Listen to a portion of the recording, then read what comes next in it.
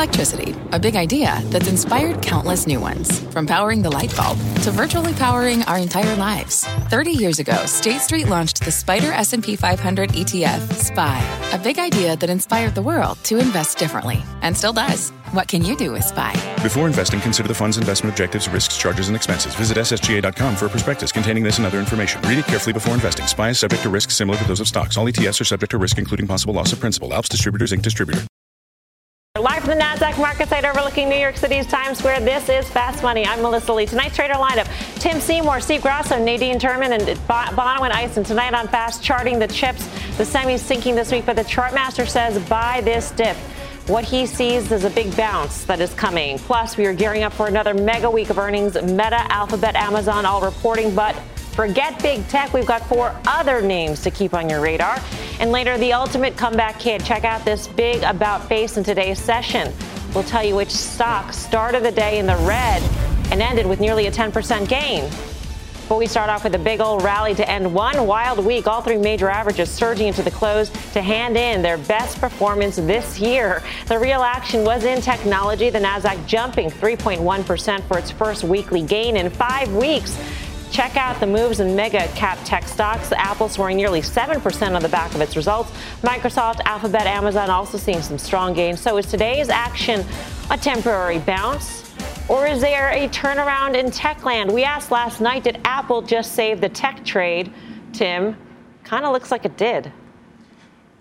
Well, and so did Microsoft this week, and so next week, obviously Google, Alphabet, and you have Amazon as well. And I think the question for mega cap tech is really, is mega cap tech going to save the semiconductors? So I would have made an argument really for most of the last year, and you could probably have made it for the last 3 years, that semiconductors were the most important chart in the market. If you look at a 5-year, some point, Monday, Tuesday this week, you really started to see that semiconductors, SOX index, SMH, whatever you're tracking, break through the trend, the uptrend that it's had for really the better part of 3, if not 5 years. And again, underperforming not just the S&P, but underperforming the NASDAQ or the triple Qs significantly. And that's really what I think you need to watch, because, yes, it was an exciting close to the day, but this was a week where I think we may have lost that leadership in semiconductors. It's not to say that it's gone forever, but I think with the volatility of the unknown in a rate environment that, again, this week we saw the dollar have a major move. We saw the short end of the curve have a major move. I'm worried that semis are going to be held hostage until we get a little bit more guidance from the Fed where they're going to be. And we'll get Carter's take on semis for sure, Nadine. But at the same time, in terms of mega cap tech, if mega cap tech is the pillar of the markets, which it is, we had great news out of Apple. We had Microsoft, which sort of did a head fake on us in terms of the after hours. And then the next day, the digestion of the earnings, it turned positive, the view of the earnings report. And then Netflix, even though it laid an egg, we had Bill Ackman step into the stock, showing that people think that there can be value at certain levels. So it seems like these are all good news data points for the tech trade and for the broader markets. Well, I think you're right in that, number one, obviously we've had great earnings with some of the key leaders here. There's more to come next week, though, so the story isn't over. But secondarily, one of the reasons why tech doesn't do well in this certain type of macroeconomic setup is the growth of GDP is decelerating. And so one of my concerns is the best that we're going to see is this quarter in the earnings. And then are we still going to have, strong earnings from here, but maybe decelerating? And that's not going to be great for tech. And so while we still hold positions, we have lots of clients with low tax basis. We're hedging a lot of the tech upside here. We have to be a bit careful. So we're more buyers in gold. We picked up, obviously, when the Fed came out this week, very hawkish, some bond-like securities, and that could be treasuries themselves, or it could be utilities and staples. So we're trying to be a little bit more cautious. So I think today was a little bit more hedge the rip. You also cautious, Bonawyn? I think you always have to proceed with caution, but I do think this underscores that outperformance in the overall market will largely be led by tech. Now that we've said it again, that's really concentrated at this point because we've had a re-rating of those names, and those names do make significant cash flow today. No, in terms of the outperformance of the Qs versus SMH, I think Carter will get into that a bit further, but that is the next pocket to watch there. But yeah, I think you always proceed with caution. But if you are bullish, I do think I don't think you got to throw the baby out with the bathwater. You got to own both, and if you want some outperformance, I do think that is going to come largely from large cap tech. Yeah, some of the charts in today's market were fascinating, Steve, and Apple in particular. Apple finished on the absolute highs of the session. And I'm wondering if that makes you rethink the Apple story in terms of valuation or rethink the tech trade story. So I do love Apple, and I've never really rethought Apple. I think Apple is your growth, is your value play. But I think you hit it on the head with the interesting charts in the market today. There's a ton of outside days. An outside day is a higher high and a lower low from the previous day. Why is that important? Because it usually signifies a break in trend. We had an outside day for the triple Qs. We had an outside day for Microsoft. So Apple did save the day. Netflix killed the market. Apple's trying to put it back together. Why is Apple trying to put it back together? Because everyone was so worried about the supply chain. Now coming out of Apple, you're not worried about the supply chain. What does it do for inflation? Lowers your estimates for inflation going forward. That means that Powell maybe doesn't have to keep his foot on the gas quite as heavy as he would have a day or two ago. Means tech can rally. I mean, I think that's a good point about the supply chain, Tim. I mean, do you think that Apple has alleviated a lot of those concerns, whether it be about the supply chain and the resolution of those kinks in the system, or about the growth in China, which was also a concern because of its Omicron exposure?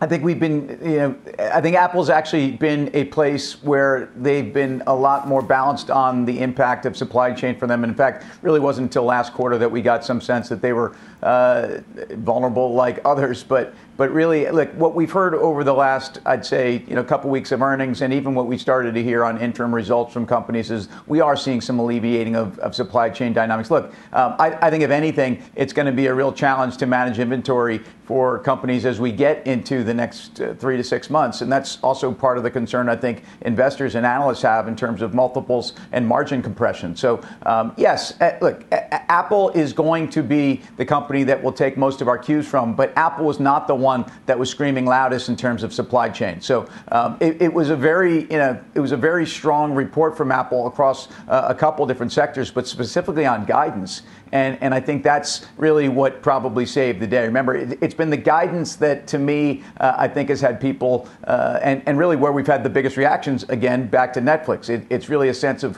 where people are looking forward in a difficult environment. But yeah, great news. I think we have, semiconductors overall. Part of this is a case of where you just have valuations that really people have to begin to justify. And many of them are well above their skis. Yeah. Speaking of crazy charts, check out this chart of the day.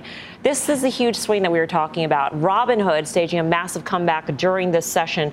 This after falling nearly 15% at its lows of the after-hours session yesterday. The stock closed out the session up almost 10%. Shares, though, still marking their second lowest close since the company went public last year. What was behind this, in your view, Nadine? Was this, and I dare to say, was this sort of a Microsoft rethink of the guidance situation, or was this just sort of a short covering rally? Well, you can see a mixed set of reviews by the analysts. I was reading through those this afternoon. I don't have an arrow in this quiver. I'm not playing Robinhood. But, they need new products to drive engagement. Obviously, crypto trading matters. That was one of the disappointments, too. But I think some of the analysts are coming out saying, maybe this is going to bottom out the stock. We're going to reset expectations. The one thing I don't like is that it's not going to be profitable till 2023. So for me, that's kind of enough said. I'm looking for profits this year. I'm looking for solid balance sheets. Doesn't mean you can't trade this one, but I think that you have to be pretty cautious if you're going to be trading Robinhood. Yeah, it gets down to these levels, Bono, and you start thinking, if it doesn't go it alone, then maybe it finds a partner. Maybe it becomes a target. So maybe there is sort of a floor under the stock at some point. Yeah, I think 24 million users, ages 18 to 40, or that's pretty much their core demographic. I do think it is, attractive. And we've talked about, is it fintech or is it traditional banks? Where, well, it can be both, particularly if it's an attractive target. I do still kind of struggle with the valuation and where they are in terms of free cash flow. And that short interest has been accumulating over time. So I think it's a mix of both. But you really point out a good flag there in terms of it being a potential take-out candidate at these suppressed levels. Tim, what's your take on this massive turnaround? I mean, we were sitting here yesterday just lambasting the company, lambasting the earnings deck, the vagaries on the conference call, you name it. Nothing was looking good there. It's been an easy lambaste, right. So, the merry men in Sherwood Forest were, it was 25% move down and 25% move off those lows. And you get to a place where at 65 million or so shares traded, that was 3 to 4 times the volume. So we point out that these are the types of days where you get a bit of a washout. Nadine talked a little bit about how the analyst community has talked about reset expectations. I actually think, at 6 times forward sales, it's not terrible. And I guess, they're going to continue to have to be vague because they're talking about different initiatives that will increase the engagement. But ultimately, yes, I do think that core following is still highly engaged. It's just not a very large account or an earnings cycle, and that's part of the math that just doesn't make sense for this company. I do think strategically they make a ton of sense for a older, stodgier, with a much bigger platform and can offer some of those services that they talked about as new products, whether it's retirement, whether it's some of the education and some of the things that will probably enhance their actual underlying investors. All right, well, let's talk about the one corner of the market that our traders think is very, very important. Semiconductor stocks, as we mentioned, losing steam, down nearly 4% this week alone, down more than 16% for the month. But the Chartmaster says when the chips are down, you got to buy. Let's get to Carter Worth of Worth Charting. Carter, what do you see? When the chips are down, that's right. Well, we're going to look at some ratio charts first, long term, just to really put this in perspective. Let's start with the very first one. And each chart is identical, but the lines and drawings are different. So what we're looking at is simply the relative performance of the SOX to the NASDAQ 100. And that goes all the way back to the dot-com peak. And what you see is a very deliberate, orderly, measured, bearish to bullish reversal, been carving out a bottom, and it made new 7-year relative highs just earlier this year. But you see the annotation there, the double bottom. Look at the next chart. Now, this is another way to draw the lines. Look how symmetrical the double bottom is, and also the mirror image left and right shoulder. In fact, look at the third chart. Is that a head and shoulders bottom? If you want to call it that, doesn't matter what you call it. It's an important reversal formation. Look at the next chart. It's the exact same thing. Again, a ratio chart is simply if the line is going up, semis are outperforming the NASDAQ, lines going down, they're underperforming. Talk about a rounding bottom. Do it again. Next chart. Talk about a cup and handle. It doesn't matter how you draw the lines. This setback is so minor in the context of something that is still so far below its dot-com relative peak. I just think there's more to go. The final chart is the here and now chart. So what we've seen of the market peak, January 4th. Semis peak, January 4th. A 22% decline down to that line drawn, and it has bounced every time. It bounced nicely today. I think you want to take advantage of this weakness and play for a further bounce. All right, Carter, thanks. We'll see you on Options Action in just a few minutes. Carter Braxton Worth of Worth Charting. Steve Grasso, does that make you feel better about semiconductors and its leadership? Well, I agree with him on the charts. The charts look like they really want to bounce, and all of the names, all the constituents are bouncing around right on their supports. It depends on how far you go back. My problem is the fundamental issues. Just think about what all these companies are going to do. Think about what all the automakers are going to do. They're going to over-order these chips. Chips are commodities. So what happens when you get a glut? Then these things are cyclical. So I do believe that there was a time to buy these chips. Tim said they got over their skis. I don't think the time to be buying them is now, other than maybe a little bit of a technical bounce. But fundamentally, they're going to be in oversupply a lot sooner than a lot of people think. So in this instance, at least, fundamentals outweigh the technicals. Tim, you agree with that? Because you came right out of the gate. You said, I'm worried about the chips. I did. I mean, that was to me the story of this week. Carter's right. I mean, the bounce today from 3 o'clock or even 1:30 onward, did it save the chips? I don't know. But again, from that January 4th level, it was a bear market, and as he noted, and I would just say that again, and I chart that same ratio, and you can cheat with your lines, and by the way, no one's ever accused Carter of cheating. He's usually dead on with this stuff, and so I'll default to him. Other than to me, this was a pronounced week of underperformance. It's been 2 weeks where semis have really underperformed, not just the S&P but the Nasdaq, and I just think that's an environment where we're still not sure what to pay for stocks. And we still don't really know where interest rates are going, and that to me means I don't have to chase semis, and I don't have to buy them on Monday. I mean, if you believe Steve Grasso's notion that there's going to be over-ordering and that there's going to be a glut, I mean, that could be the story of the economy at this point, Nadine. I mean, it would make me worried about almost every single aspect, anything that's being manufactured, whether it be autos or washing machines or sofas. Are you trying to make me happy on a Friday? No, I agree with you, and I agree with Steve. I look at this, and this is about a technical bounce, and so the charts can show that, and so therefore I agree with Tim and Steve and Carter, and that our trading range is maybe it's got 15% upside, but maybe 10% downside, so it's 1.5 to 1 upside odds. And you've got 25% short interest in the SMH. So that's a lot of people betting against it. So you could have them unravel that short. But it doesn't mean fundamentally they're going to be printing good quarters. We love these companies, but there's always a time to own them. And, other than maybe a few days and getting a good trade, this isn't something that I'm looking for a core long-term hold to hold on to unless I can really hedge out some of that tech risk exposure and some of the issues we might see from this sector.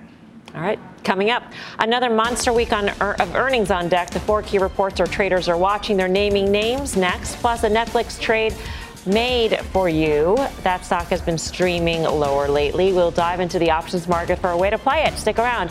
More Fast Money in 2.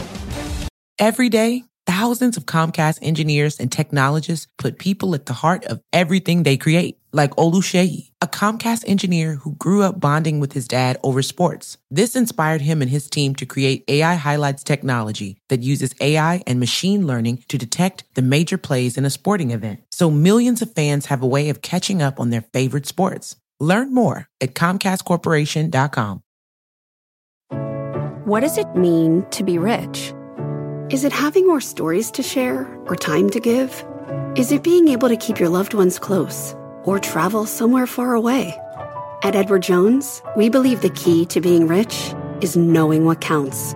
Your dedicated financial advisor will take a comprehensive approach to your financial strategy to help support what truly matters to you. EdwardJones.com/findyourrich. Edward Jones, member SIPC. Welcome back to Fast Money. Another busy week of earnings on deck. Tons of big tech, autos, pharma names set to report. But what is the number one earnings report our traders are watching? Let's go around the horn. And Tim, why don't you kick us off? To me, it's UPS, Mel. I mean, it's the economic bellwether stock. It gives you great insight into not only supply chain and some of the bottlenecks out there in the economy, but obviously shipping costs, labor costs, how bad are they? Certainly UPS would feel them about as much as anyone. UPS, however, also has the ability to pass those on. Fuel surcharges, they've got pricing power. They've actually raised prices. They pass them on. They're more exposed to the upside with economic bellwethers on the enterprise side. And I think, again, their ability to actually move to higher margin clients and optimize their entire cost base is part of why it's such an interesting story. It's also a company that, if we think about how do we, what multiples do we put on companies these days? It's trading kind of in the bottom of a 5-year range, somewhere around 15 to 17 times. You put a 17 multiple on the stock, it's a $220 stock. If you put a higher multiple on it, which I'm not sure we will, I think it's a very attractive stock. But either way, I like them into numbers. But come on, I mean, UPS is going to give you as much of a read on the pressure points out there as anybody. Bonawyn, what's the earnings you're watching? I'm actually taking a look at Snap. So we've talked about the MAGA or mega cap stocks, and we really want to understand, listen, is this going to be a very narrowly focused bounce, or is this going to seep into the more speculative pockets? I mean, this has all the makings of the hood chart that you pointed out earlier. I mean, it's come off from 80 to 30. It's got a high price to earnings, negative free cash flow. Are investors really willing to stomach that type of risk? And I think Snap squarely will give you insights into all of that. Yeah. Nadine, what's yours? I'm looking at Starbucks next week, Mel. I mean, obviously there remains disruptions of their pre-11 a.m. business, but the big question for me is, has the consumer had enough? If you remember from their fourth quarter back in October, sales were soft. They expected costs to run higher. And this is a business that's maximum scale. So it's not like they're going to be, starting a bunch of new stores out there. It's about U.S. ticket growth. Are people going to pay the higher prices? Are they going to spend more? It's about China. Are people in China going to spend more on it? As well as the expenses, similar to what Tim said on UPS. They're going to have higher labor costs. They're going to give a guidance on that. So I'm looking at that. And I'm also looking at customer attrition. Are people just going to walk away from this and spend less in ticket and volume? It's really different than, this is an everyday consumer luxury item versus the real luxury. And that's, LVMH and Diageo printed awesome numbers this week. This isn't that. So I'm looking out for the everyday person, upselling into that. What are they doing? A $10 pumpkin spice latte is pretty steep to me. I mean, you don't even, I'd rather spend on the wallet. 52-week low, by the way, on Starbucks shares in today's session. Steve, what are you watching next week? Let me start off with saying Starbucks had an outside day, too, so maybe Nadine is right. I'm watching Alphabet. Because I want to see if Alphabet's going to take a page out of Apple and Microsoft and continue the momentum in the market for the large cap tech sector. And just think about everything that people are searching to get back to their lives. Hotels, airlines, an endless amount of things. Google or Alphabet probably will put up good numbers, and that should be enough to keep the average investor in the market. People forget about the leverage they have to travel and travel searches, Bonawyn. Are you feeling good about Alphabet going into earnings? I always feel pretty good about Alphabet.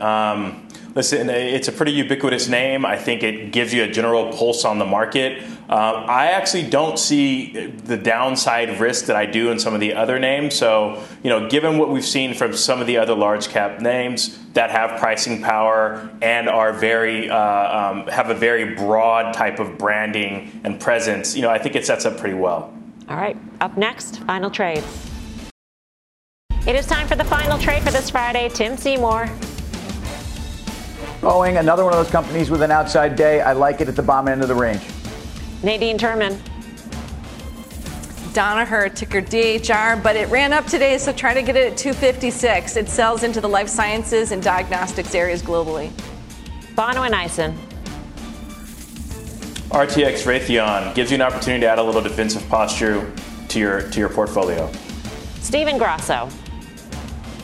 Apple, it's your everything stock. Value, growth, and we're going to start talking about that $3 trillion market cap again sooner rather than later. All right, that does it for us. What's on the horizon for financial markets?